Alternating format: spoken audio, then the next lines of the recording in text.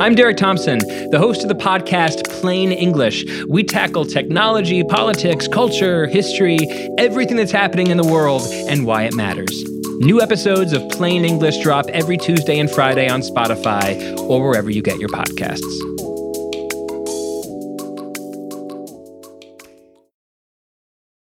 This episode is brought to you by Pure Leaf Iced Tea.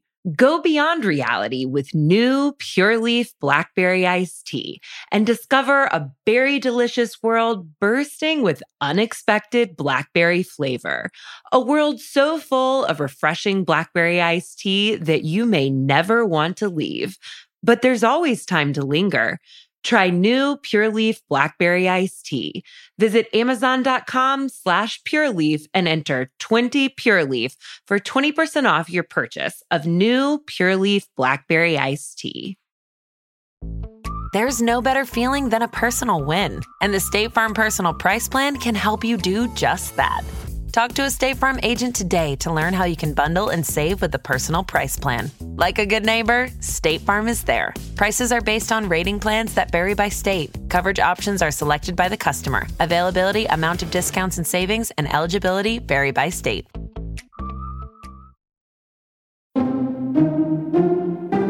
right, at least I don't do crystal meth in the bathroom all night long. That's my opinion! He will never emotionally fulfill you. Because I don't want to be a part of this. Go to sleep! Go to sleep! Close your legs to married men, trash box. I'll tell you how I'm doing. Not well, bitch. Who gonna check me, boo? Despite our audio issues and a day from hell yesterday, we are here. Welcome to the Morally Corrupt Show, a show here on the Ringer Reality Feed.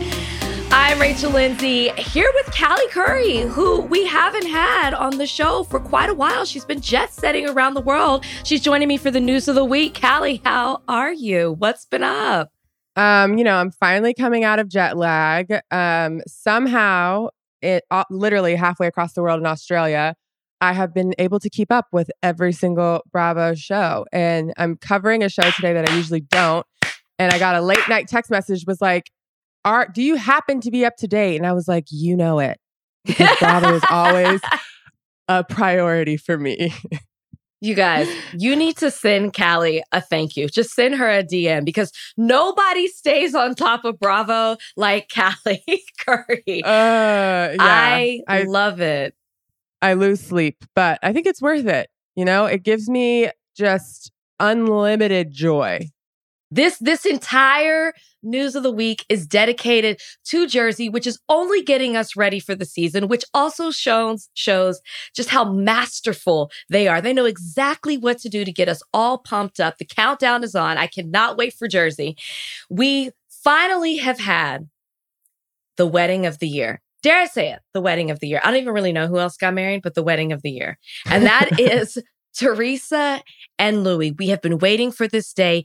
Invitations, locations, guest lists have been leaked. The day's finally here. We haven't seen it play out. We know the cameras were there. At least I could have sworn I saw cameras in people's videos. But we've seen it play out on social media as many housewives were there, including Kenya Moore, Cynthia Bailey, Ashley Darby. I didn't even actually see Ashley. Dorinda. Ashley was there.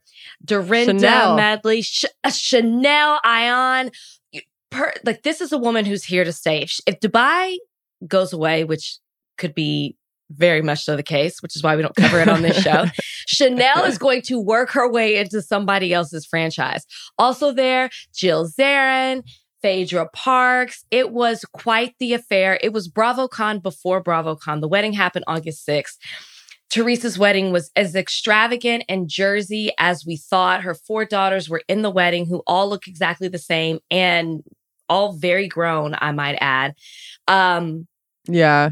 I also thought they all looked great. Like their hair and makeup was fabulous. They must have had a different stylist for Teresa, because I was going to say earlier when you said Teresa and Louis' wedding that you forgot an entire person of Teresa's hair. Because there was someone in there holding it up. There was a 3-year-old child all night long on her shoulders, pushing her hair up. Yeah. Holding it all together. It was a sight. I thought it was a joke when I first saw it. I was like, no. This is a bad angle. This isn't what really happened. But now we know $10,000 later, $10,000, 1,500 bobby pins, and a 2-hour takedown later. That was the hair. I don't know who created this vision. I have a feeling it was presented to Teresa and it wasn't Teresa's idea and she said, go with it. I have a feeling this hairstylist will not be on anybody's list to call for their wedding or their special event. What did you think about the dress? What do you mean? Did anyone look at the dress? Could anyone get past the hair? I looked at the dress. The only thing that I could see was her hair and the smoke machine. Oh, the smoke machine on the dance floor at the reception. It was, listen, it seemed very Teresa. Everything seemed very Teresa.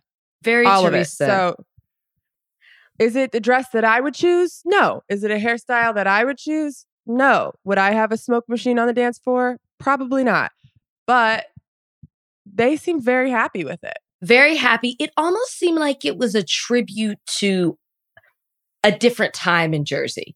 It was a very throwback look. The whole thing. I mean, the venue looked great. Yeah. I'm told that is very Jersey to have your wedding at that venue. So my friends from Jersey say. So it just seemed like an ode to Jersey. I'm sure it was also an emotional day for her because her parents weren't there. So and I'm sure we'll see that play out on film as well. But she looked very happy, and that's what matters. And she was happy despite the other drama surrounding the show because it seemed like everyone from the cast of Real Housewives of New Jersey, even Jackie, I can never remember her name. Jackie was there. She was in attendance, but who wasn't was Melissa and Joe. Melissa, her sister-in-law, Joe, her brother. All of this. And I assume her nieces and nephews. Oh, yeah. Yeah. Were not there either. I'm sure they weren't. Yeah. And it's just, a part of me, Callie, is like, was this just for the show? But would you miss such a large occasion just for a storyline on the show? I don't know. Now, I more lean towards the Melissa and Joe's. You, Callie, do not. I'm curious as your take when it comes to this whole, before we get into what we're hearing rumored as to why they didn't go. Mm-hmm. Do you believe they really didn't go because of a tiff, or do you believe it was a storyline? I think it's both. I'm sure they're having a tiff. Like, I don't think it's made up. I'm sure they're having a tiff. Also, like, they have a tiff every time they're together. Like, I can't remember the last time they were able to be in the same room and not have a tiff. So, like, sure, I'm sure they're having a tiff. But I think they took that opportunity to make it into this big thing, to make it into a storyline. Because, like, by the way, Melissa and Joe, I know you're not going to agree with me, or you have it in the past. Maybe you will today, because I think the tides are turning. But Melissa and Joe don't really have a storyline without their feud with Teresa. I don't know what it is. That's true. So that is their storyline. Maybe this season they faded into the background a little bit. We'll see. I just can't imagine anything making me so mad that after my parents pass away, I'm not going to my siblings' wedding. And I can be salty as fuck. I can be angry at them afterwards. I'm still going to go. I'm still going to have my kids go and be with their cousins. And we can figure it out later. And maybe we don't figure it out and we never talk again. But like, we're not at that point yet. It doesn't seem, because it seems like them canceling was a very last minute, which also, by the way, is just rude for any wedding. So yeah, no, I probably would have sucked it up and gone, and then we can figure it out later. Excellent points, Callie. It's so true. I didn't even put that together. She had no family there because we know she didn't invite the cousins, Kathy and the other, I can't think of the other one's name, the sisters. She didn't invite them. She didn't have her brother there. Sadly, her parents have passed away. Rosie, thank you, Kathy and Rosie. We know she's on the outs with them. So it really is sad that family wasn't there. And family, they're gonna regret if there really is the love there, which I believe there is. You're going to Joe. I can't speak for Melissa, but Joe, I really believe will regret not being there. And I don't know how you come back from this.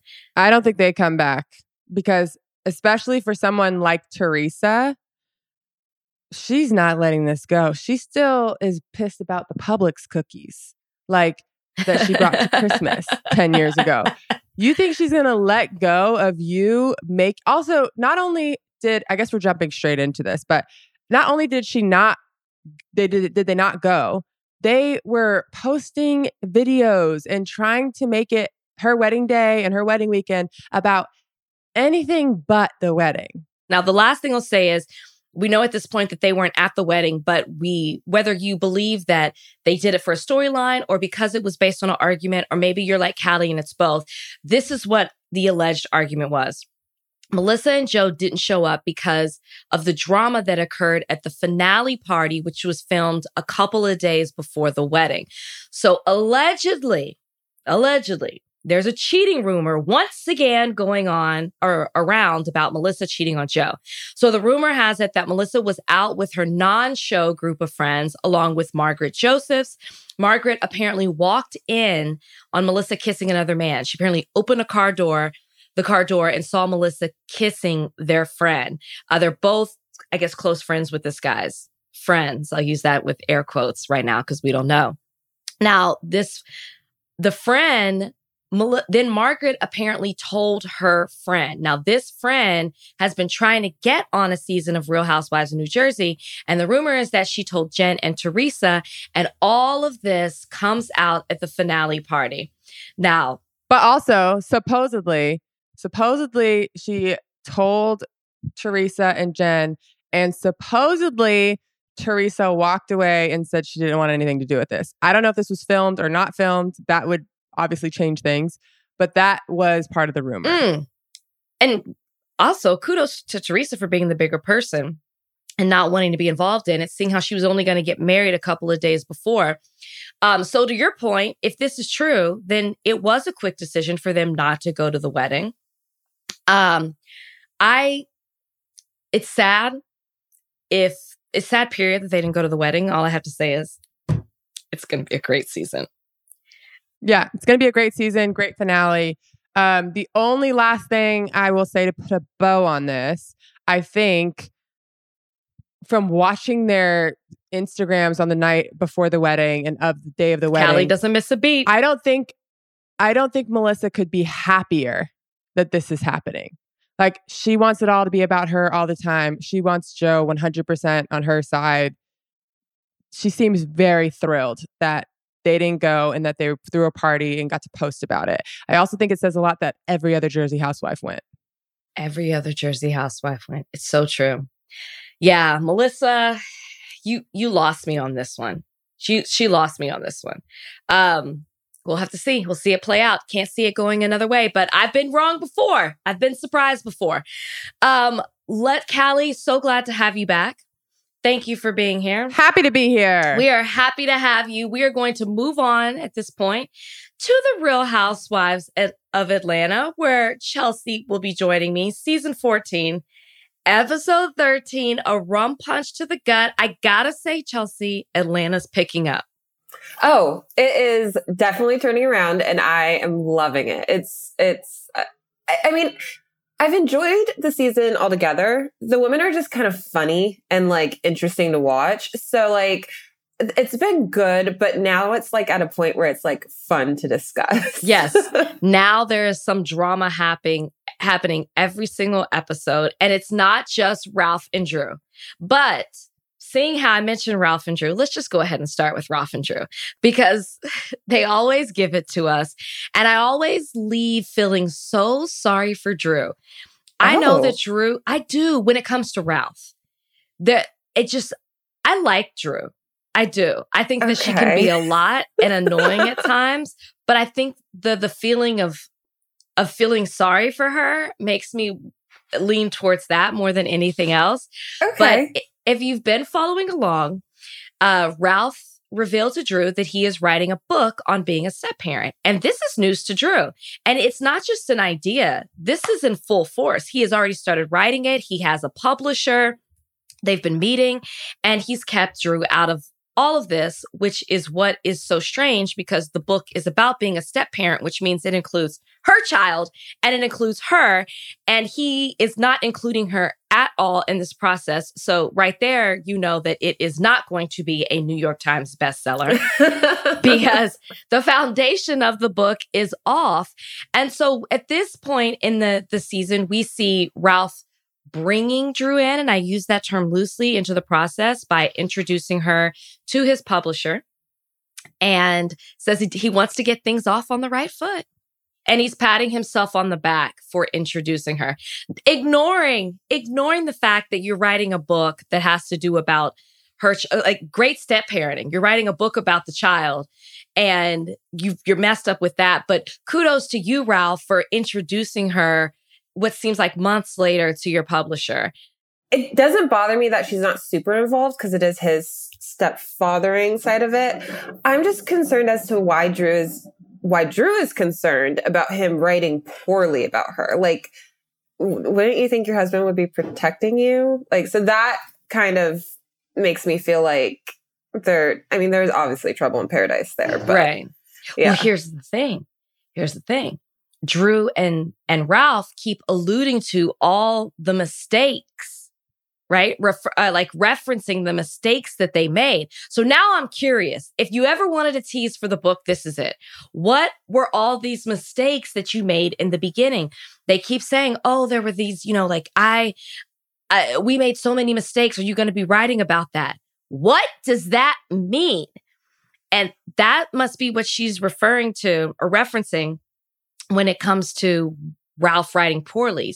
Something was done that wasn't, on the straight and narrow. Up to board. Yeah, I'm curious too, because I am a child of divorce and I have a stepfather whom I'm very close to. I consider my dad. So I've dealt with single mom stuff and dating and her introducing me to people. And so I'm curious, what did they do that was so wrong? Especially because the father of her child was in prison, I'm pretty sure. So yeah, what could you have done so bad?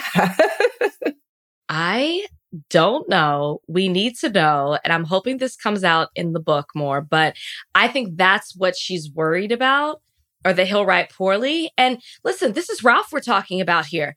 You can't expect for him to do her any favors because he hasn't already. And I wouldn't put it above him to trash her in this book to make himself look good. You know what I mean? He's going to put Drew down to make himself look like the ideal step parent. That's going to be the book. And he'll do it not thinking that he's doing it that way. I'm just I'm just showing my experience. He's not going to realize, manipulative wise, that he's doing it in a way that really makes his wife look horrible. So, yeah. Now I'm curious on this with you, because you just, talked about the close relationship you have with your stepfather. Another issue that's between Ralph and Drew is that Drew wants Ralph to adopt her son Josiah, and Ralph said that he spoke to the boy's father and or her son's father, and he expressed that the father, the birth father, said that he would be upset if they proceeded with the adoption process. So Ralph, out of respect of the father, said that he wasn't going to adopt Josiah. Where do you stand on that? So I actually am pro Ralph in this sense. I think that it was the right thing for him to do, to go to the father and say that, because that ultimately is his child too. I don't know how involved the father is in their life. I know last season or 2 seasons ago, they met at the restaurant and stuff like that. So I don't have any issue with that. I am very close to my stepdad. He is in many ways my dad. I don't have a relationship with my biological father. My last name is hyphenated, so I have my stepdad's name. So I think if you're not going to adopt, I think that's a lovely way to show that, you know, this child is a part of your family. And it was, I think, pretty easy. I don't know. I was young when they did it. But yeah, it doesn't bother me. And I think, especially later on in the episode, I think Marlo is very harshly coming down on Ralph. Like, there's more ways that you could show a child that you love them than adopting them and claiming them on your taxes. Like, I don't think, and I think Ralph's doing that seemingly with Josiah. So I don't have an issue with it. And I think he did the right thing by talking to the child's father. Because legally, I don't know if you can adopt a child without both parents' consent. Like, I'm not sure how that works. So, yeah. Me neither. But you're right. It's as painful as it is. It's hard to say this, but Ralph was right. I agree with you completely. So we see the ladies finally, it was announced last week, but we see them finally leaving Atlanta and heading to Jamaica, which I've been told it really goes down in Jamaica. And we already are seeing that in this episode. So if you'll remember, when Sonia called everybody, she said that this is a couple's trip, which offended people who were, I don't know if she said it was a couple's trip, but she said you have to have a +1, and it's referencing you have to have a couple, which is, I get it. It's a little offensive because the ladies, not everybody has a significant other. And some people, Sheree and Kenya, just really got out of, you know, tough relationships. That were tough. Yeah. So, I love Sonia, but this was like inconsiderate. I definitely think her delivery of it last week was kind of harsh with Kenya. Like, she did really like reiterate the point, like, you need to bring someone, and not clarifying that someone could be a friend or whatever. So yeah, I definitely didn't love how she delivered it. I do love the idea where she's just like, I don't want people to feel left out or like for there to be oddball. So like, I want you to bring someone. I think that was considerate, but the way in which she delivered it was definitely uncomfortable. Yeah, that's to say the least. Yeah. Yeah. So everybody ends up bringing someone, whether it's a friend, a florist, Marlo, or their significant other. And Kenya does not. She once again uses, it could be an excuse, could not, but that's the storyline here, the sick excuse, and says the person that she was bringing got sick. Very likely. We're living in the times of COVID. Yeah. And so she comes by herself, doesn't let that be known to Sonia until she gets to Jamaica. Very but that's Kenya fine. Of her. Very Kenya. But then we see Kenya try to get her groove back. She passes by this guy as she's driving on a golf cart to her bungalow. He catches her eye and she invites him to the group dinner later that night. Chelsea, here's the question. Is he a producer plant? He did seem like a very willing participant. To be like, yeah, I'll go to dinner with you. I'll sign this release and I'll be on camera. Like that. You're right. That possibly. I kind of thought like, they're like, oh, who's that guy? He's looking at us. I'm like, yeah, because you guys probably have like 10 cameras around you. Like, of course he's going to look and stop and see what's going on. Like, not to say that you're not a beautiful woman that could break necks, but I'm sure the cameras caught his attention. So yeah, I probably, or just like got lucky and yeah, he got a free dinner out of it. Dined and dashed. He really did. Yeah. The only reason, I mean, at first I was like, okay, this is definitely a plant. But then he just seems so awkward that I was just like, I don't know. And then he said he came on a trip with his brother. So you left your brother to be by himself while you did this, which is why we probably ultimately see him just leaving when it comes to the dinner because he's over it. Also, these dinners go on for a long time. So who knows how long he was sitting there. I felt sorry for him. He seemed more like a pawn than Kenya really wanting to get to know him. Yeah. Yeah, that's true. I mean, maybe just because I'm such a Housewives fanatic, but I would have sat at that table and ate everything up. The fact that he left right before it was getting good, like that was a mistake on his part. But I could understand a man not wanting to, like, he probably thought, it was going to end in like a nice little romantic, rendezvous in her room. Right. Like 3 hours and later. It did not. Yeah. It did not. My suggestion is that you have him as the bartender on Watch What Happens Live. Ooh. So we can get some more. We obviously have all his information. He did sign a release. So fly that man from London, because I believe that's where he said he was. Let him be the bartender, and let's ask him some questions. The fact that this hasn't been done yet, you're slipping. You're slipping. I know. You should have been on this past week with Sonia. Sonia was on. Speaking of what happened to this beautiful dinner? They're here in Jamaica. Jamaica's a lovely place. They're getting away. They're there with a good friend, a significant other, a florist. And somehow the dinner, their first night there, it just disaster strikes. And its name is Marlo. I don't know if hurricanes hit Jamaica, but Hurricane Marlo definitely was tearing it up. And I don't know what's wrong with Marlo. I mean, I do know what's wrong with Marlo. Marlo's dealing with some personal issues. And a lot of times you take those out on the people closest to you. And she is just unraveling and unleashing in a way that makes me want to either take her peach away or cut it in half. You know what I mean? She needs to go back to a friend of.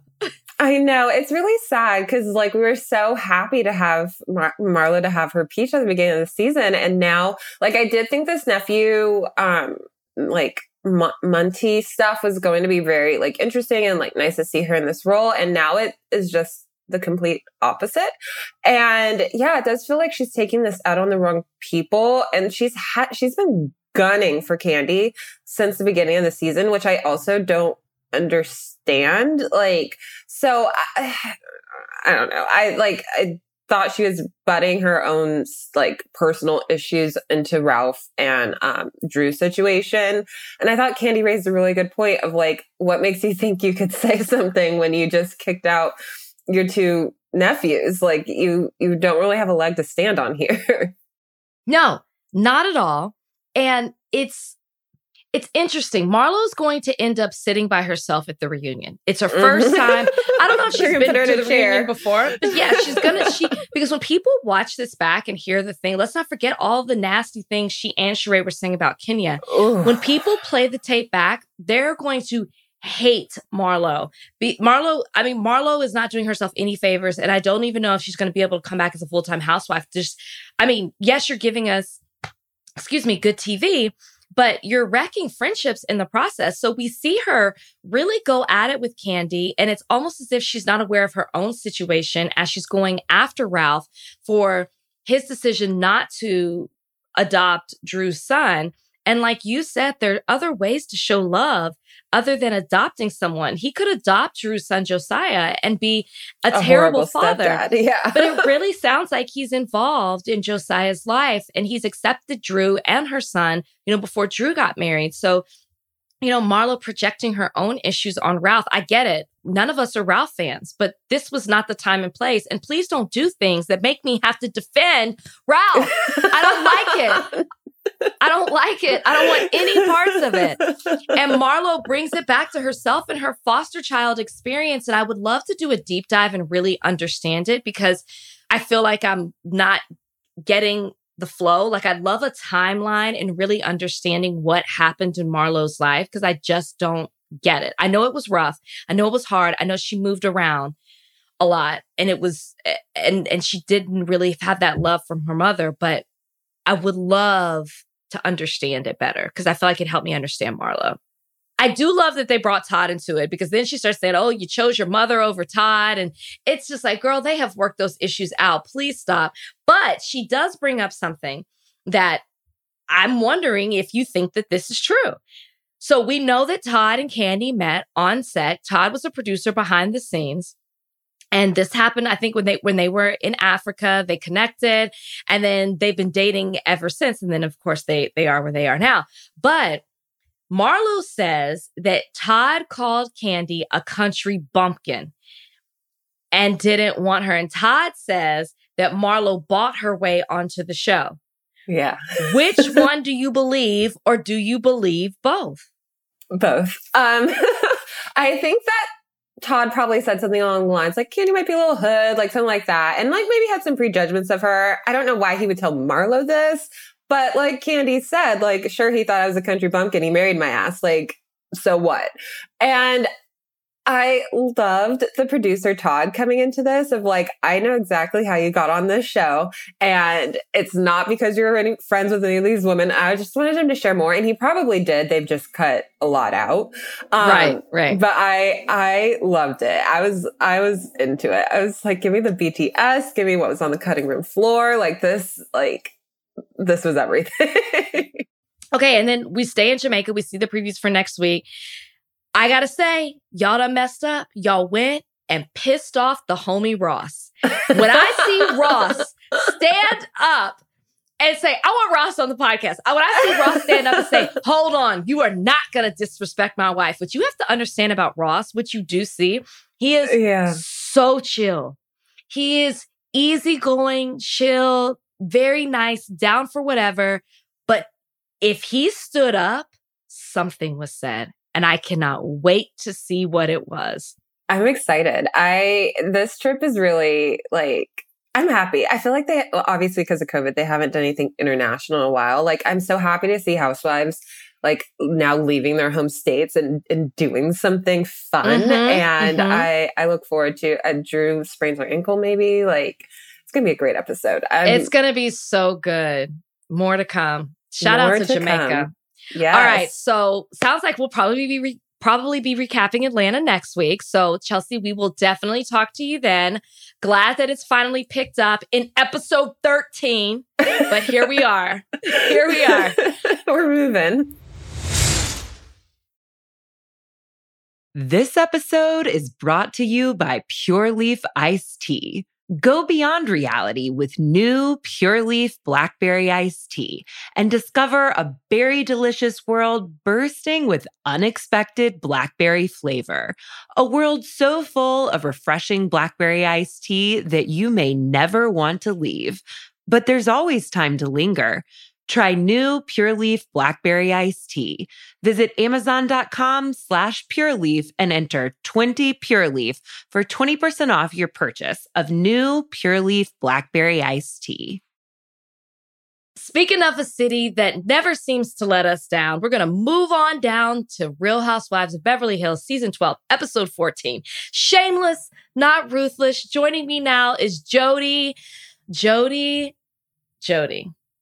It never disappoints. Jody's smiling. Jody's ready to go. She's twiddling her fingers. Her hands on... Wait, I say she's twiddling her fingers and she's holding a microphone. She can't do both. But And I lost my mic stand, so I'm literally holding my microphone.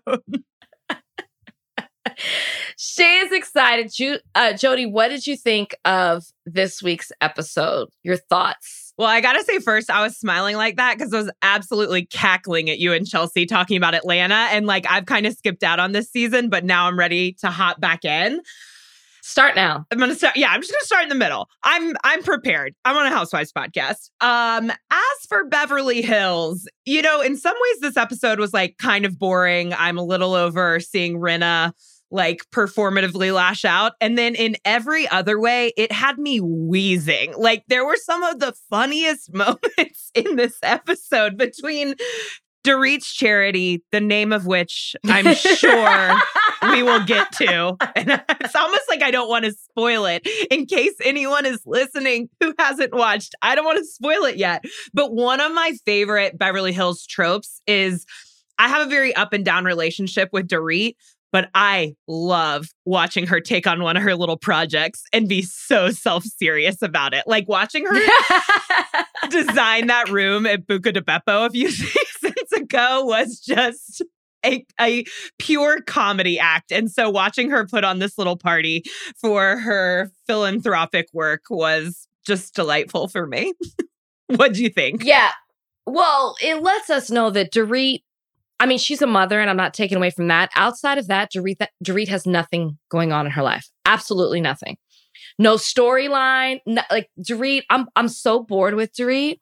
I'm so bored. And the fact that she had a moment, and I use that with air quotes, she had a moment this episode, you know, when not to skip ahead, but if the lights are the most important thing about your event, and by that, I mean turning them on and off, not even designing what the lights are going to look like. You know what I mean? They're just not the house decor. Lights. They're just the lights in our house.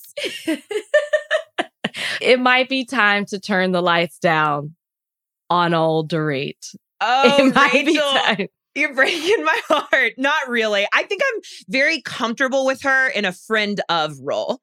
Like, I'm good with her coming in every once in a while, designing a room at Buca di Beppo and just cruising back out. But you're right. I mean, Sharon Stone knocked on her door 5 years ago and like she's still talking about it. That's what she has going on. It was all downhill from Lucy, Apple Juicy Goosey, or whatever that dog's name Don't was. say her name. Don't say her name. I think I got 4. It's like Bloody Mary. The names right.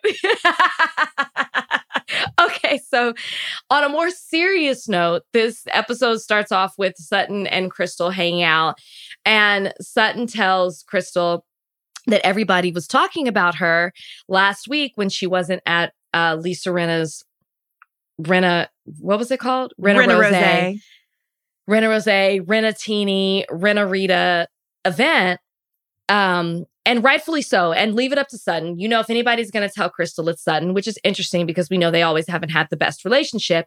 But here she is telling Sutton, listen, you need to know what was being said about you. And I love that she told Crystal this. And I'm sure it's hard for Crystal to hear, but they were judging Crystal. And they were, you know, projecting. And I don't like it. And I don't want this to come back on Sutton, but it needed to be said, right? Yeah. And I mean, Sutton seemed genuinely bothered by it at the time at the Rinna Rosé party. Like, she did not like that they were talking about it. She kind of told them to cut it out. But when she tells Crystal that they were talking about her, Crystal's like, I know, I talked to Rinna yesterday. And when they kind of play the flashback, it seemed to me like Rinna was trying to get out in front of it. She, you know, which they do a lot. They're like, so we all talked about you a few days ago, and I just want to go ahead and tell you before it gets back to you. It's like, well, this isn't getting back to her. Like, you're not doing anything. So I feel like Crystal kind of felt like she was on top of it. Like, she knew that they talked about her. She said it was kind of okay. And then when she realized the content, which Sutton was pretty straightforward about, I mean, it did make me really sad to watch Crystal receive that information that she was being judged for like the most difficult thing in her life. But yeah, I don't know. These women are just not equipped to deal with this. No, not at all. And I'm glad that they're keeping it in the episode to show how wrong these women are by handling this, especially when they come from experience. Like Lisa Rinna loves to throw out. Just the fact that you're doing it in this way is just really, it's really, really tacky. Speaking of tacky, we move on to how dare you? What seems to be an episode regular occurrence at this point, and that is Asher singing. He sings very well. I told you, I knew him from back in the day. He has improved. You're original president of his fan club. He has. I don't know about that. He has improved tremendously, but the fact that Diana's like, you know, my favorite moments are when I'm, you know, just happen to sneak up on Asher. I almost said Usher. On Asher as he is just playing the piano. And it's like, Diana, there are cameras surrounding. There's a boom mic over his head at this point. You know what I mean? The piano itself is mic'd. Come on now. You didn't sneak up on him. Stop immediately. This was planned. He was dressed up. He had makeup on. Stop. This was a performance. It was a concert. There is not a natural thing about that young man, nor that relationship. Like, yeah, I love to just wander into the house and find my husband fully mic'd, playing the piano. Asher's been running scales all day. Like, he's been doing like, mommy made me mash my M&Ms or whatever. Like, And I don't know, the way that she was talking about him, it was like she was saying so much of saying the quiet parts out loud. You know, she was like, she said he's like a child. She was like, he's so sheltered. He's very sweet. He's a child. I was like, ma'am, you are not supposed to say that about your very young husband.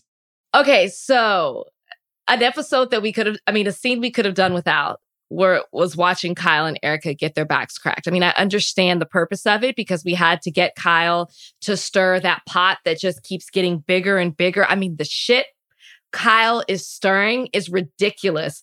You know what I mean? It's brewing. It's brewing at this point. And the whole point of the scene was for her to plant the seed to Erica that Garcelle keeps poking around about your drinking and wondering if you're drinking too much.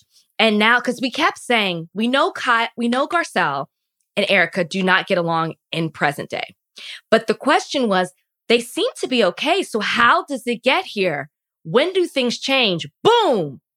Now. Ground zero. This is ground zero. And it starts with Kyle. Kyle's planting a seed that is being done in a negative way. It's in Erica's head. And here we go. Well, and she's like, you said it in a much more, I think, honest and polite way than what Kyle said, which is like, Kyle, says that Garcelle is saying that Erica has a drinking problem. Now, I think Garcelle could have been a little more careful with her words throughout this process. But also, Erica, at first, Erica responds well to what Garcelle was saying when it was like about what she'd done to her sons. But now she always, as she gets further away from the inflection point, she always starts kind of like rolling her eyes and being like, can we be over this? And so she's just rolling her eyes at this idea. And she's like, I guess you can't have fun in front of some people. It's like, you cursed at her 14-year-old son, and you propositioned her married 30-year-old son and referred to the children of his mother as his baby mama. You were so out of line. That's not having fun. Can you blame Garcelle if she didn't see that as having fun and was I think has been tainted by that, like that's the first thing she saw. Then she sees how she acts at Diana's party. Like it's all going to kind of be downhill from there. I mean, I agree that like, it's not, we're not in intervention territory, but I don't blame Garcelle for seeing this as a problem because it was a problem to her. Yeah. To her family. And I mean, you got to give it to Garcelle too for handling it in such a classy way. Not because she wanted to, because she had to. She couldn't match Erica's energy by be deemed the angry Black female because that's what the audience is ready to, call her that. But I have a feeling she would have handled it totally different had the cameras not been around. Totally different. But now we see that the seed has been planted and we know what's coming at this point. I mean, shoot, we get it in a preview for the next week's episode. But I cannot wait. I cannot wait too. And what I also can't wait is to talk about this dinner party. So we see old Dora Reed and PK host a dinner for their dentist charity that is entitled Homeless, Not Toothless. No, I did not stammer when I said that. That's not a typo. It is entitled Homeless, Not Toothless. To when Kathy Hilton hears it, she says, that's beautiful. Is that what she said? I think she said, first she said, what'd you say? She like mishears it. It's like watching Dorit repeatedly have to say this name, Homeless, Not Toothless, as if it is an okay thing to call a philanthropy is like high art. It is camp. It is so absurd. So then like Dorit is trying to give this very serious speech at her dinner and Kathy goes, what? What's it called? And then when she says it again, yeah, she's like, that's beautiful. Can we discuss the name a little bit more? Yeah, what you got, Rach? Does Dorit not have friends? I mean, and Sharon Stone's apparently a part of this as well. Is that what I'm hearing? Well, Dorit didn't name it. She joined on. Apparently, Sharon Stone was an early... I know. It's like, I mean, could you find a different philanthropy doing the same work? The thing is, I'm not good at naming stuff either. I'm a writer. And so people a lot of times ask me for help, like naming things or writing a headline. And that's not what I do. I write 4,000 word pieces about The Bachelor. I don't write like perfect 4-line headlines. I understand naming something poorly, but at some point you got to realize that everyone is startled by the name home. Okay. And then Rachel, can I tell you what I discovered when I Googled homeless, not toothless? There's a period at the end of it. Like it's a sentence. The official name, homeless, not toothless, has a period at the end of it. As if it's a profound statement. You know they thought they were so deep when they did that. You know they did. Yeah, they're like, this sounds great. This is a play on words. It's a slant rhyme. But I'm saying if Dunkin' Donuts can rebrand to just Dunkin', then surely homeless, not toothless can rebrand to something. Oh my gosh, it's like there's got to be another way. It's okay to be homeless as long as you have a pretty smile. What? The implications are terrible. We just had to spend a couple of minutes on homeless, not toothless. I mean, never enough. Okay. So Dorit goes even deeper by discussing the theme of the evening, which is black and gold. I mean, okay. Then they have a conversation for 5 minutes that we saw, which means it was probably a good 25 minutes about the lights and Dorit's frustration about whether or not PK can handle dimming the lights and have the right light setting. And she literally yells at him for not getting it right. Dorit. I would yell at PK too, but it's like, listen, lady, you married him. I don't know what to tell you. He's always been this way. Okay, so speaking of PK though, just really quickly, PK always seems to, we know PK's in lawsuits. We question what PK really does. We know he's a businessman and they have money, but then he'll throw out these things like, well, I was having dinner the night I got the DUI with John and Lionel. And it's like, so John Legend and Lionel Richie sat down with you for dinner. What does PK do in music? Even later in the episode, he refers to working with a management company. What does PK do? We laughed about Boy George and Culture Club, and it's just like, okay, Boy George, whatever. But now you're naming some legit relevant people. I don't know. And I'm like, John Legend, do better. Like, what are you doing sitting down to dinner with PK? Because that'd be a pretty bold lie to tell on national television. So I guess it's true.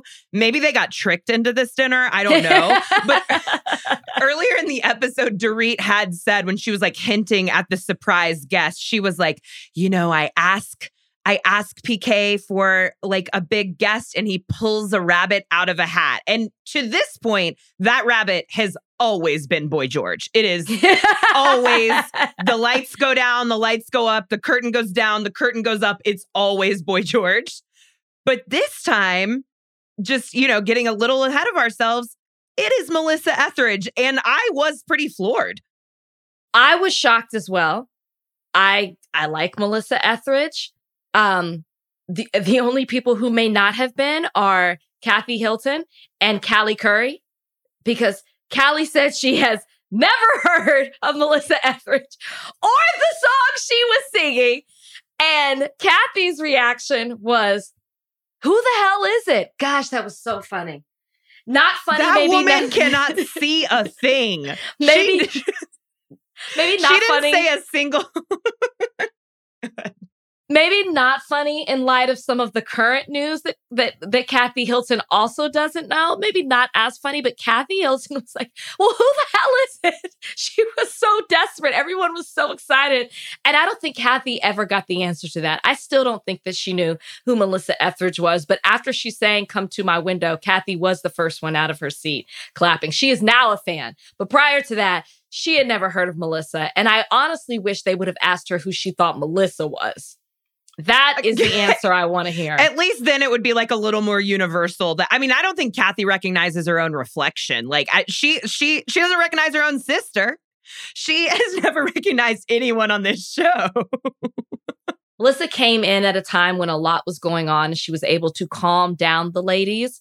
So my suggestion to all you listeners out there is, if you're going through a tough time or a situation seems to be heated, simply press play on an old classic, Come to My Window, and all will be right in the world. And you might even have a breakthrough like we saw Lisa Rinna have after it was all said and done. But before we get to that, let's get to something that was trending on Twitter.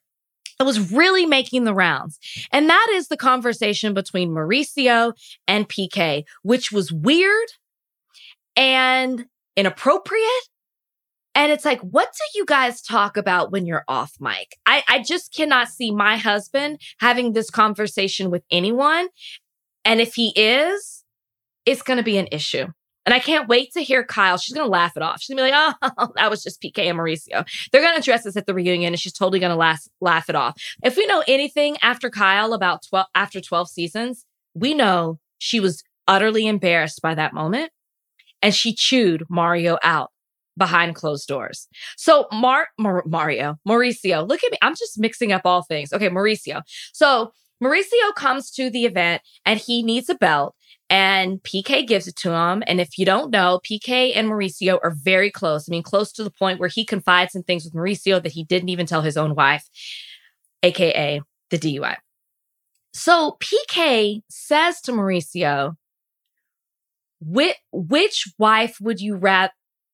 Wait. It was which housewife would you rather bang? They were looking at the table, the standing table. Full of housewives. He said the winner. Who wins tonight is what he said. Which is still icky.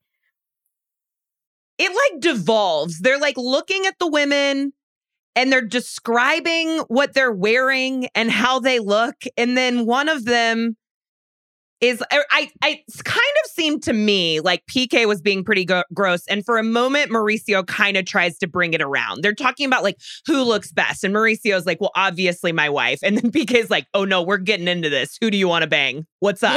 Like who?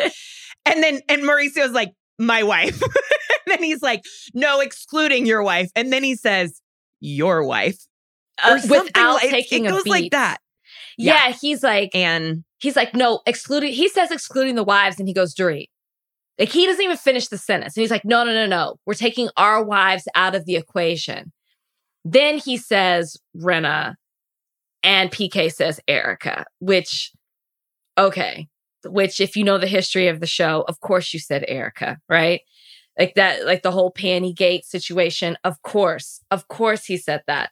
I think that Mauricio is the coolest friend that PK has ever had. And he wants so badly to impress him. So he starts this party giving him a Versace belt. He immediately devolves into like locker room conversation. It's just like this friendship means so much to him. It's like a class signifier. Like Mauricio's so handsome. He's so wealthy.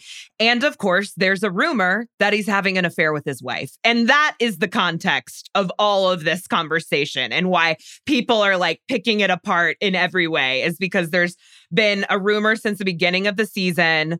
Well, there's long been a rumor that Mauricio has affairs. And for some reason, I'm honestly not sure, people started saying that it's with Dorit. And now there's just like a lot that you can read into. They're always touching. They're very lovey-dovey. Mauricio straight up said he wanted to sleep with her in this episode, etc. Hope it's not true, but that's just something that the streets were talking about. It was a very odd conversation, and PK don't want to see it again. Stop trying to be down. Stop trying to be cool.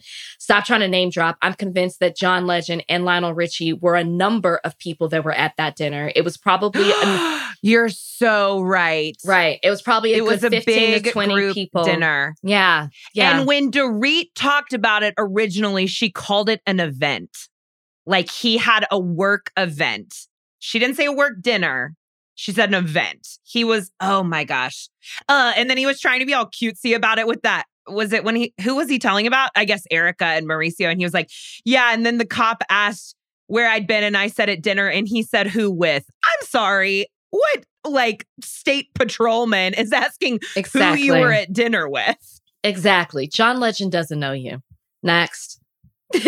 Next. Okay. So we see we know all things happen at the dinner table. And once again, Kyle brewing her pot, that pot, it left her backyard and it brought itself to Dorit's house at the dinner table. Kyle is talking to Sutton and is mentioning to Sutton about her and Rinna having that argument that they had at the Rinna Rosé party. And there is some disagreement over what Rinna said to Sutton. Sutton said that Lisa told her to get the fuck out the house. Garcelle says that was true. Dorit says that was true, I believe. But Lisa told Kyle she never said that, which, to be fair, she didn't say the words, get the fuck out of my house, but she did say, fuck you, get out of my house. I think we can agree it's the same thing. Yeah. I think we can all agree. Yeah. Pretty much the same sentiment. And as Jody pointed out, if not worse. And Sutton says, I don't want to talk about this here. I don't want to do this. Totally fair. The correct thing to say. Instead, Kyle turns right to Rinna and brings it up. And it's just like, Kyle, it's just becoming, I liked when Kyle poked and prodded behind the scenes. Now it's just so obvious. And it's just, I'm not feeling Kyle this entire, I mean, I've never been a big Kyle stan, but I'm really not feeling her this season. And so it all unleashes at this point. And Rinna, who seems to forgive and forget, and then bring it back up, and then forgive and forget, unleashes again on Sutton in front of in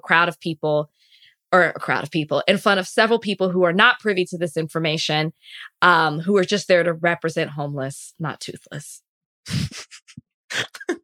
How dare you say that in a normal tone? It cannot be overstated that they are sitting at a U-shaped dinner table. So they're all very far apart, which is what makes this conversation so terrible, because Lisa Rinna was screaming from the moment she walked into this homeless, not toothless affair. She's like, like just the whole time. I mean, she must have been a little drunk because she was just screeching. And I think that she and Erica got kind of like a shitty seating placement where they were at one end of the U. And so they were really trying to make their presence known by like screaming. And I think what made Kyle's behavior so abhorrent in this episode is that she's sitting in the middle of the U. So you're literally watching her like lash her little tentacles out and plant her little seeds, like you were saying, and like mix up this drama. And then there's just such a perfect moment. Well, so Rinna just totally loses it, is like bringing up the exact same shit she has been bringing up all season. Sutton apologizes for it every episode. And like I said about Diana earlier, Lisa's like saying the quiet parts out loud. She's basically like, if you just say what I want, I'll stop talking about it. And all the dentists in attendance are horrified. They're so upset at what's happening. But at some point when Rinna finally simmers down, she's like, who started this? How'd this happen? How did I get so worked up? And in unison, Sutton and Dorit or someone, two people both say Kyle. And she is just sitting over there cackling like a witch. The optics. The optics. They're not good. The optics of it all. No, absolutely. Kyle got this whole thing started. She got every single person riled up. And at this point, it's just getting more heated and more heated because Sutton's like, I'm not going to be involved in it. I'm not going to be involved. But she can't help because Lisa's literally screaming at her. She accuses her of not apologizing to Harry, which we see Sutton then pull out the receipts, read the text message that she sent to Harry Hamlin. So Harry's fine. You know what I mean? Like, Harry's fine. And then Harry is fine. He doesn't come to any parties. Yeah, he doesn't get apologies. This is why. Like, he's not a cast member. This is why. Thank God Harry wasn't there. Honestly, Lisa wouldn't have done that if Harry was here. That's the thing. If Harry had been there, Lisa would have never done this. I'm trying to think if there has been a time where Lisa has lost it like this in front of Harry. You're right, because at her house, at the Rinna Rosé event, she waited until he went on his little walk in his little leather shirt, and then she started losing it. Harry has no time for this. And I really think he would check her and she would listen if she did it in front of him. So the only thing that calms this down, as we already stated, is Melissa Etheridge. She comes in, she does a fabulous job. She calms him down, and then there's the breakthrough happens that we referred to earlier. And that is Lisa basically pinpointing where her anger and frustration is coming from. She admits that she is projecting onto Sutton because earlier in that day, she received all the stuff from her mother's house, which we know her mother passed away a few months prior to this scene. And I think she says 2 months. And so she's very emotional about it. She says she's trying to do her best. She doesn't know how to deal with it. And she really breaks down to where all the women come over to her. You see Kathy crying because I'm sure it triggers the own loss that she suffered in her life in regards to her mom. And she basically apologizes to Sutton. She says, I'm sorry. It's not you. I'm just feeling this way and I don't know how. So your thoughts, I feel like people were, and it's hard, right? Because of the way Lisa Rinna has acted, it's not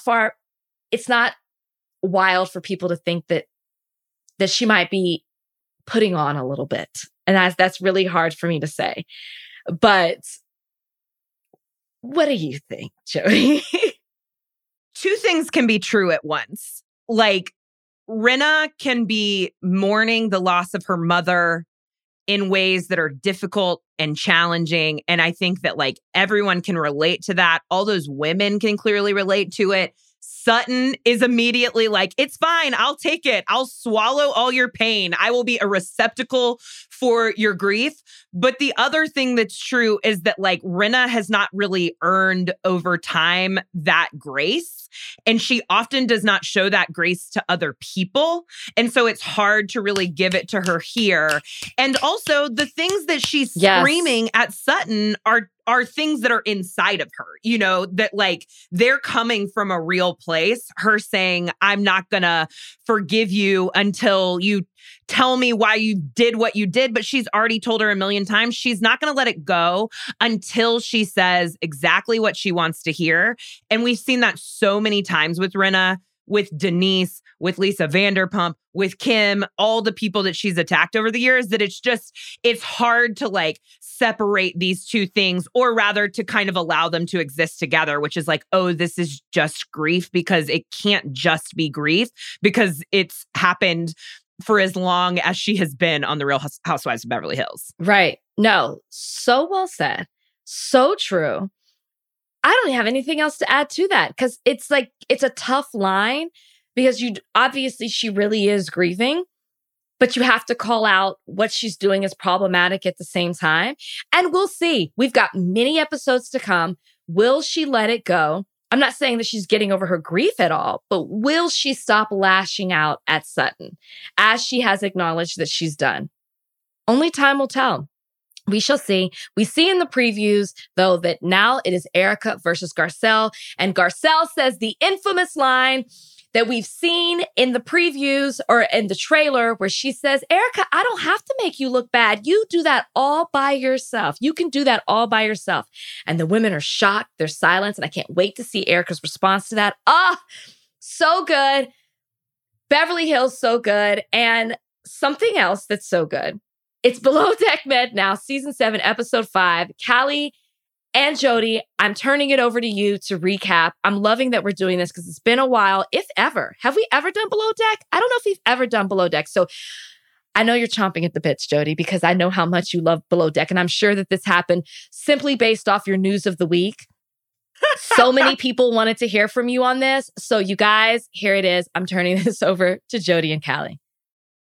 No, Callie, I will apologize that we were cooking you so hard for not knowing who Melissa Etheridge is, because I am personally so grateful that you're here as a fellow Below Deck fan. The listeners have been asking for it. The people are watching.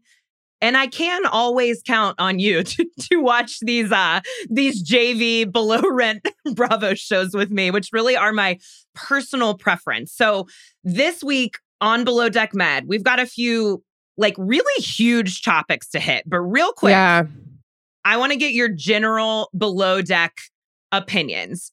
Do you have a preferred franchise? Do you have a ranking of captains? Where do you stand on Below Deck? Yeah.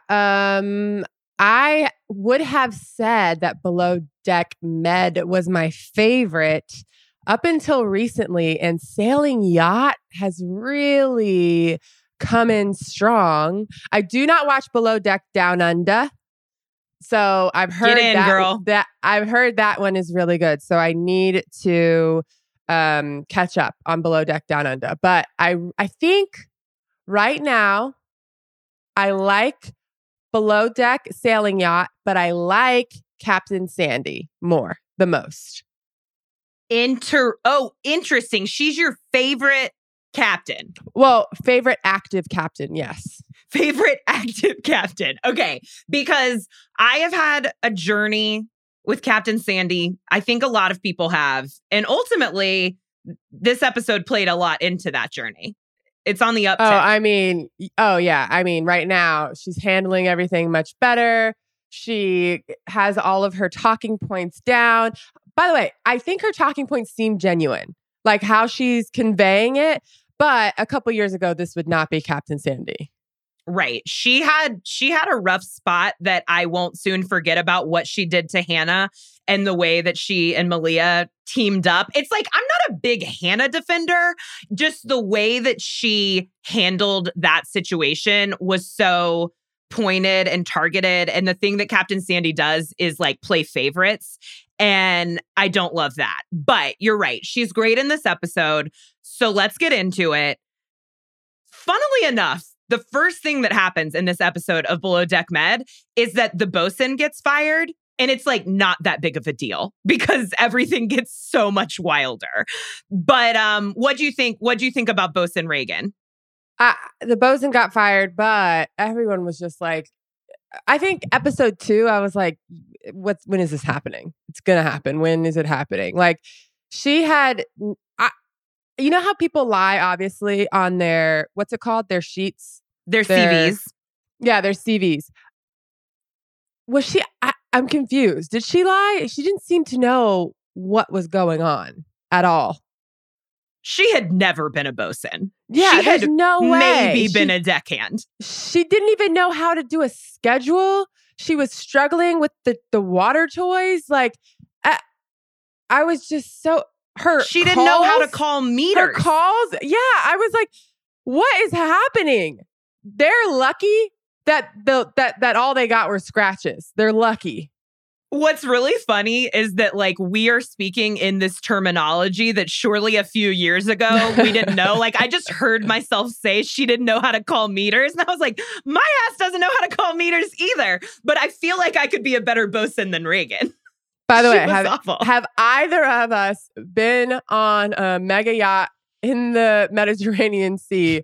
No. Well, I don't know. My answer is not yet.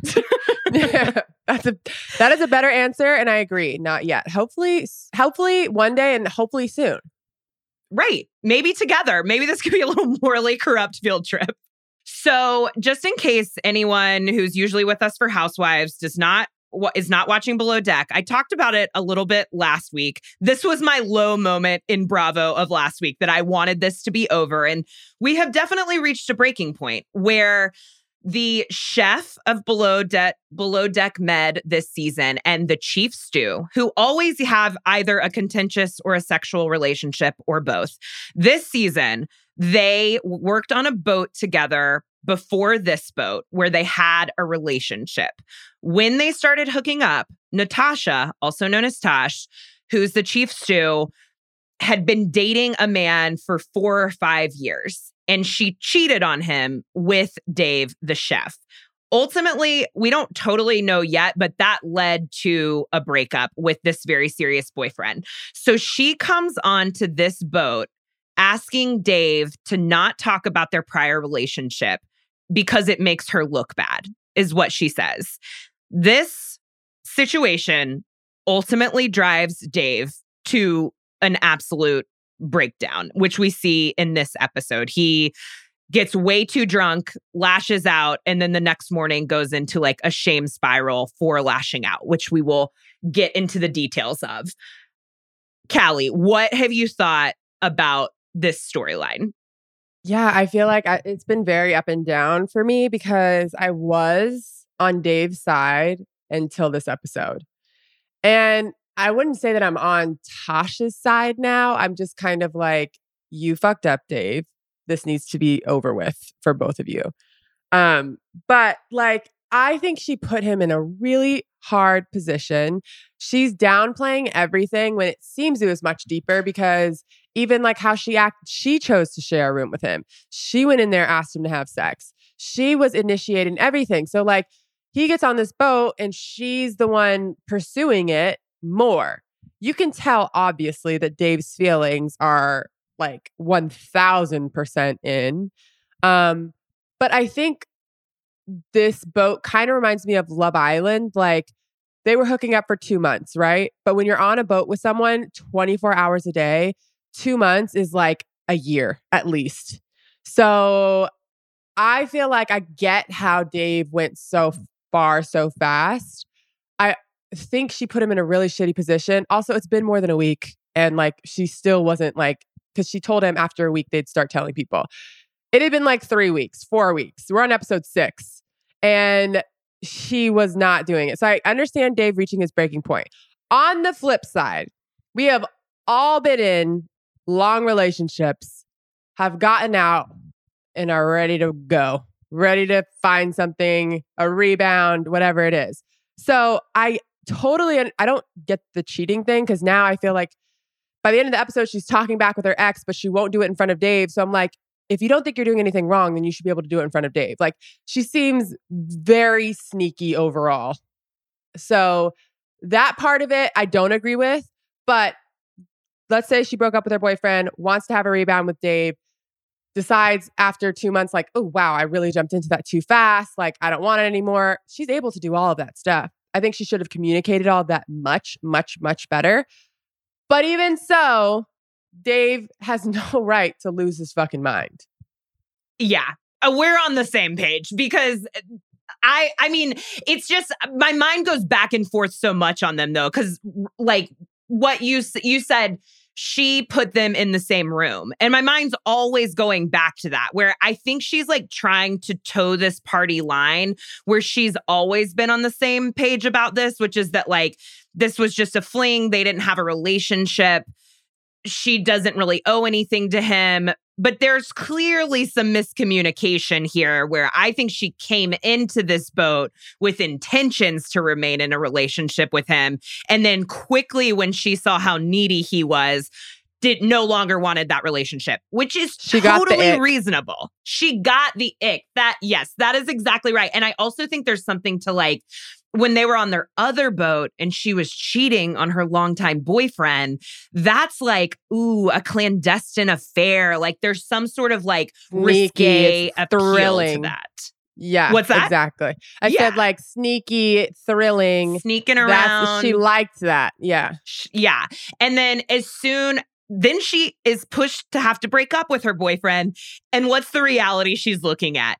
Dating Dave, who's acting a mess. Like, there's nothing attractive about that. The other thing is, even when they came on this boat, she wanted it to be a secret. She wanted them to be sneaking around. So she was into it until Dave was like, no, everyone needs to know. Like, I'm not a kid. Why are we sneaking around? And immediately when he was pushing more and more for that, you could see her being like, that's not really, like, I want like a 007 relation right now. And I get, after being in a relationship for 5 years, 4 years, you want a thrill, but it's not fair to Dave. Right. He wants her to be his fiancée. Wife. She wants him to be like a little boat hookup where they like, fuck in their twin beds in that tiny little cabin. And it's not 100%. Happening. So like, I would say her fatal flaw is that she fails to communicate with that with him. She just wants to keep it on the down low. She doesn't want to talk about it on this national television show where it's absolutely going to come out no matter what. And what we see happen in this episode, where I think both of us have turned to like, okay, she wasn't handling this well. He did something that is like unforgivable and, means for being fired if like this situation had gone just a little bit differently. So basically the crew goes out. Dave, to me, it seemed like at first he was going to try not to get that drunk because he was like drinking beer all of a sudden, he's hammered and he is desperate to talk to Tosh about their relationship. Tosh has been dodging his texts and his in-person communication all day. He follows her to the bathroom. And I would say that's the turning point. I mean, I think even then, if she could have just been like, Dave, I got to tell you, I don't want to date you and I need us to move forward from there. Like, I'm sure he would have had a different sort of crisis, but he follows her to the bathroom. She's creeped out. That moment made me like really uncomfortable when he followed her to the bathroom. I mean, yes, it would creep me out. The only reason why I didn't was because I'm like, he is just trying to get an answer. Yeah. Where like he has tried text message. Desperate. He has tried in person on the boat. He has tried. So like he's just trying anything. He didn't want to do it at the table because she doesn't want anyone in their business. So I feel like he was like, okay, she's away. We're out. We're not working right now. Let me try to go talk to her when we're not in front of everyone. Like, yeah. I get his thinking, trying to still please her. Like, she doesn't want to do this at the table. Let me go talk to her. But you can get her vibe of like, please leave me alone. And like, he isn't getting it. No, he is not. He is not catching on to her, like that she is obviously trying to hide something. And I'll say that I watched her on Watch What Happens Live after the show, and she was still keeping a lot of things close to the vest. So like, I think that's just the kind of person she is, where she just doesn't want to share anything, which I understand, but is not like great for reality television. Also not great for Dave, who completely like, does the worst possible thing, which is when she won't talk to him at the bathroom, he leaves. He says to Storm, who, by the way, was appointed provisional bosun, go Storm, that he's like, and he's really drunk, but he's like, I feel like I'm losing the best thing that's ever happened to me. Yeah. Then like heel turn immediately. Tosh goes back to the boat early. Everyone else goes back to the boat. And can you believe what he does when he feels like he's missing out on the best thing that's ever happened to him? Immediately texts her and calls her a slut. Like, what? It's just like such classic male toxic masculinity. Yeah. It was so upsetting because I think that like kind of what people have held on to with Dave is like, well, he does seem like, except we've seen him do this before, which is he got drunk and he got really aggressive with that deckhand. And like, that wasn't okay either. And that deckhand handled that really well. But so he starts texting her and he's like giving ultimatums. He's like, if you don't talk to me, I'm going to tell everyone, which is extremely messed up. And just saying like, you got yourself in, this is your fault. You got yourself into this. He calls her a slut. He's like, you deserve this. Just really terrible stuff that would be really, really scary to hear, knowing that you're in an enclosed space with someone. And so Tosh kind of confides in her fellow Stu, Kyle, about it. Kyle sort of handles it. And by the way, star episode for Kyle. Like Kyle's 5 stars. Yeah. Awesome. Yeah. I'm not so sure about this season yet, but I really like Kyle and Natalia just being like clowns. They're just, I feel a little nervous because they have such a negging energy with each other. I'm like, is this going to topple over into something bad? But right now it's fun. Yeah. Like right now it's fun. They both seem like fun people, but I feel like the way Kyle handled both of these situations, like he was like, nope, not okay. Getting up, getting the bosun, telling him that he needs to stop it immediately. And then the same thing with Dave. He saw Dave crying. I'm going to get Captain Sandy. Like he was just like, I'm doing the right thing. Like whatever protocol is, not okay. We're making sure that this is solved immediately. Yeah, I think that's right. He was going by nautical law or whatever they kept talking about when they get Jana off the boat for her prescription. Yeah. Because it was like, I wasn't sure what was happening when he got Storm at night. But the next morning, Dave wakes up, was apparently fully blackout when he did this, because you just see him reading his phone over and over and over. Yeah. And like, I think everyone can relate to that kind of like next morning, what have I done sort of shame, whether it's at this point in your life or not. Yeah. But he's like in a shame spiral. It starts to have a full-on anxiety attack, and Kyle hears him crying in his room and he goes to get Captain Sandy. And I was really surprised by that move. It was the right thing to do because then Captain Sandy comes in and she handles it so well. What do you think, Callie, about how Captain Sandy handled it?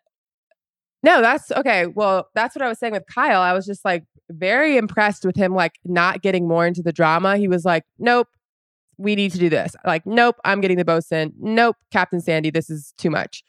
So I really, really appreciated how he handled both of those situations. Sandy, which obviously she's been creeping up because there were times where I didn't really love her, but her handling of multiple things, even the fire of Reagan, she seems like in a much better place. And I don't know if because of like her experience so far and seeing how she's like handled things in the past, which a lot of people, especially in like powerful positions, don't learn or change once they get to a certain point. So to see her handle this situation so much better, like she was like, let's get you some fresh air. Let's go talk about it. Talk to me. I want to make sure, like right after she told him, she was like, I need to talk to Tosh and make sure that she feels safe. Because if she doesn't feel safe, he's gone. Like, I just feel like she handled it great. The only criticism she's not a criticism for me because I think that she handled it perfectly fine, is that I think some people might say, you might still need to get rid of Dave. Like, I understand that Tasha's saying she's fine, but him doing that is crossing a line. So I think that's the only thing that maybe someone could say. From watching, obviously, we see the whole behind the scenes and everything, which Captain Sandy doesn't. So if I didn't have all of this context, then I would probably say get rid of him. But because I have all the context, I think this is the right move because I think Dave is actually like harmless and will do his job. He might be like, you know, mellow to himself, but I don't think he's going to cause havoc again.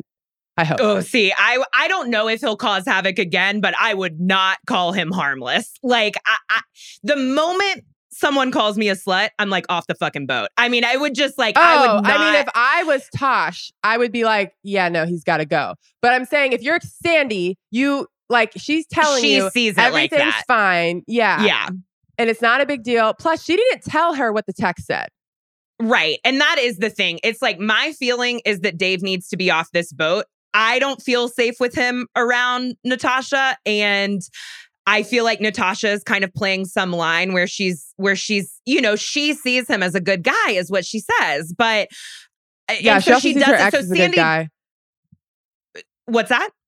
I said she also sees her ex as a good guy. So, I mean, I think she's just... Natasha. But I don't love it. I think she likes the attention. Because she goes back in there, she's giving him a hug, rubbing on his back. I'm like, what is happening? I think she's someone who sees herself as a good and forgiving person, and sometimes actually like living that and needing it to be seen as it are like different things. And if she does feel safe, that is fine. And Sandy does not have the context of what the text said. And what I liked that Sandy did is she was like, if this happens again, you're fired. Very straightforwardly. So it's just a difficult situation. And, I hope that everyone will stay tuned to Below Deck to see what happens so that we can talk about it some more. But Callie, thank you for your valuable Below Deck insights. We're both, on a long, long journey here with Captain Sandy and with Below Deck Med. And Rachel, thank you for briefly handing over the reins so that we could, dabble down here in the gutters. Back to you. Jody and Callie, absolutely fabulous recap. Below Deck Med people, Below Deck whatever you are in the franchise. I'm sure you've been waiting for us to cover this because we do cover all things, pretty much all things in the Bravo universe. Ladies, that was hilarious. It was great. Not that I understood much, but I enjoyed the conversation and I enjoyed the recap. You guys, we will be back next week covering all things Bravo in a morally corrupt way. Have a beautiful week and we'll see you guys next Friday.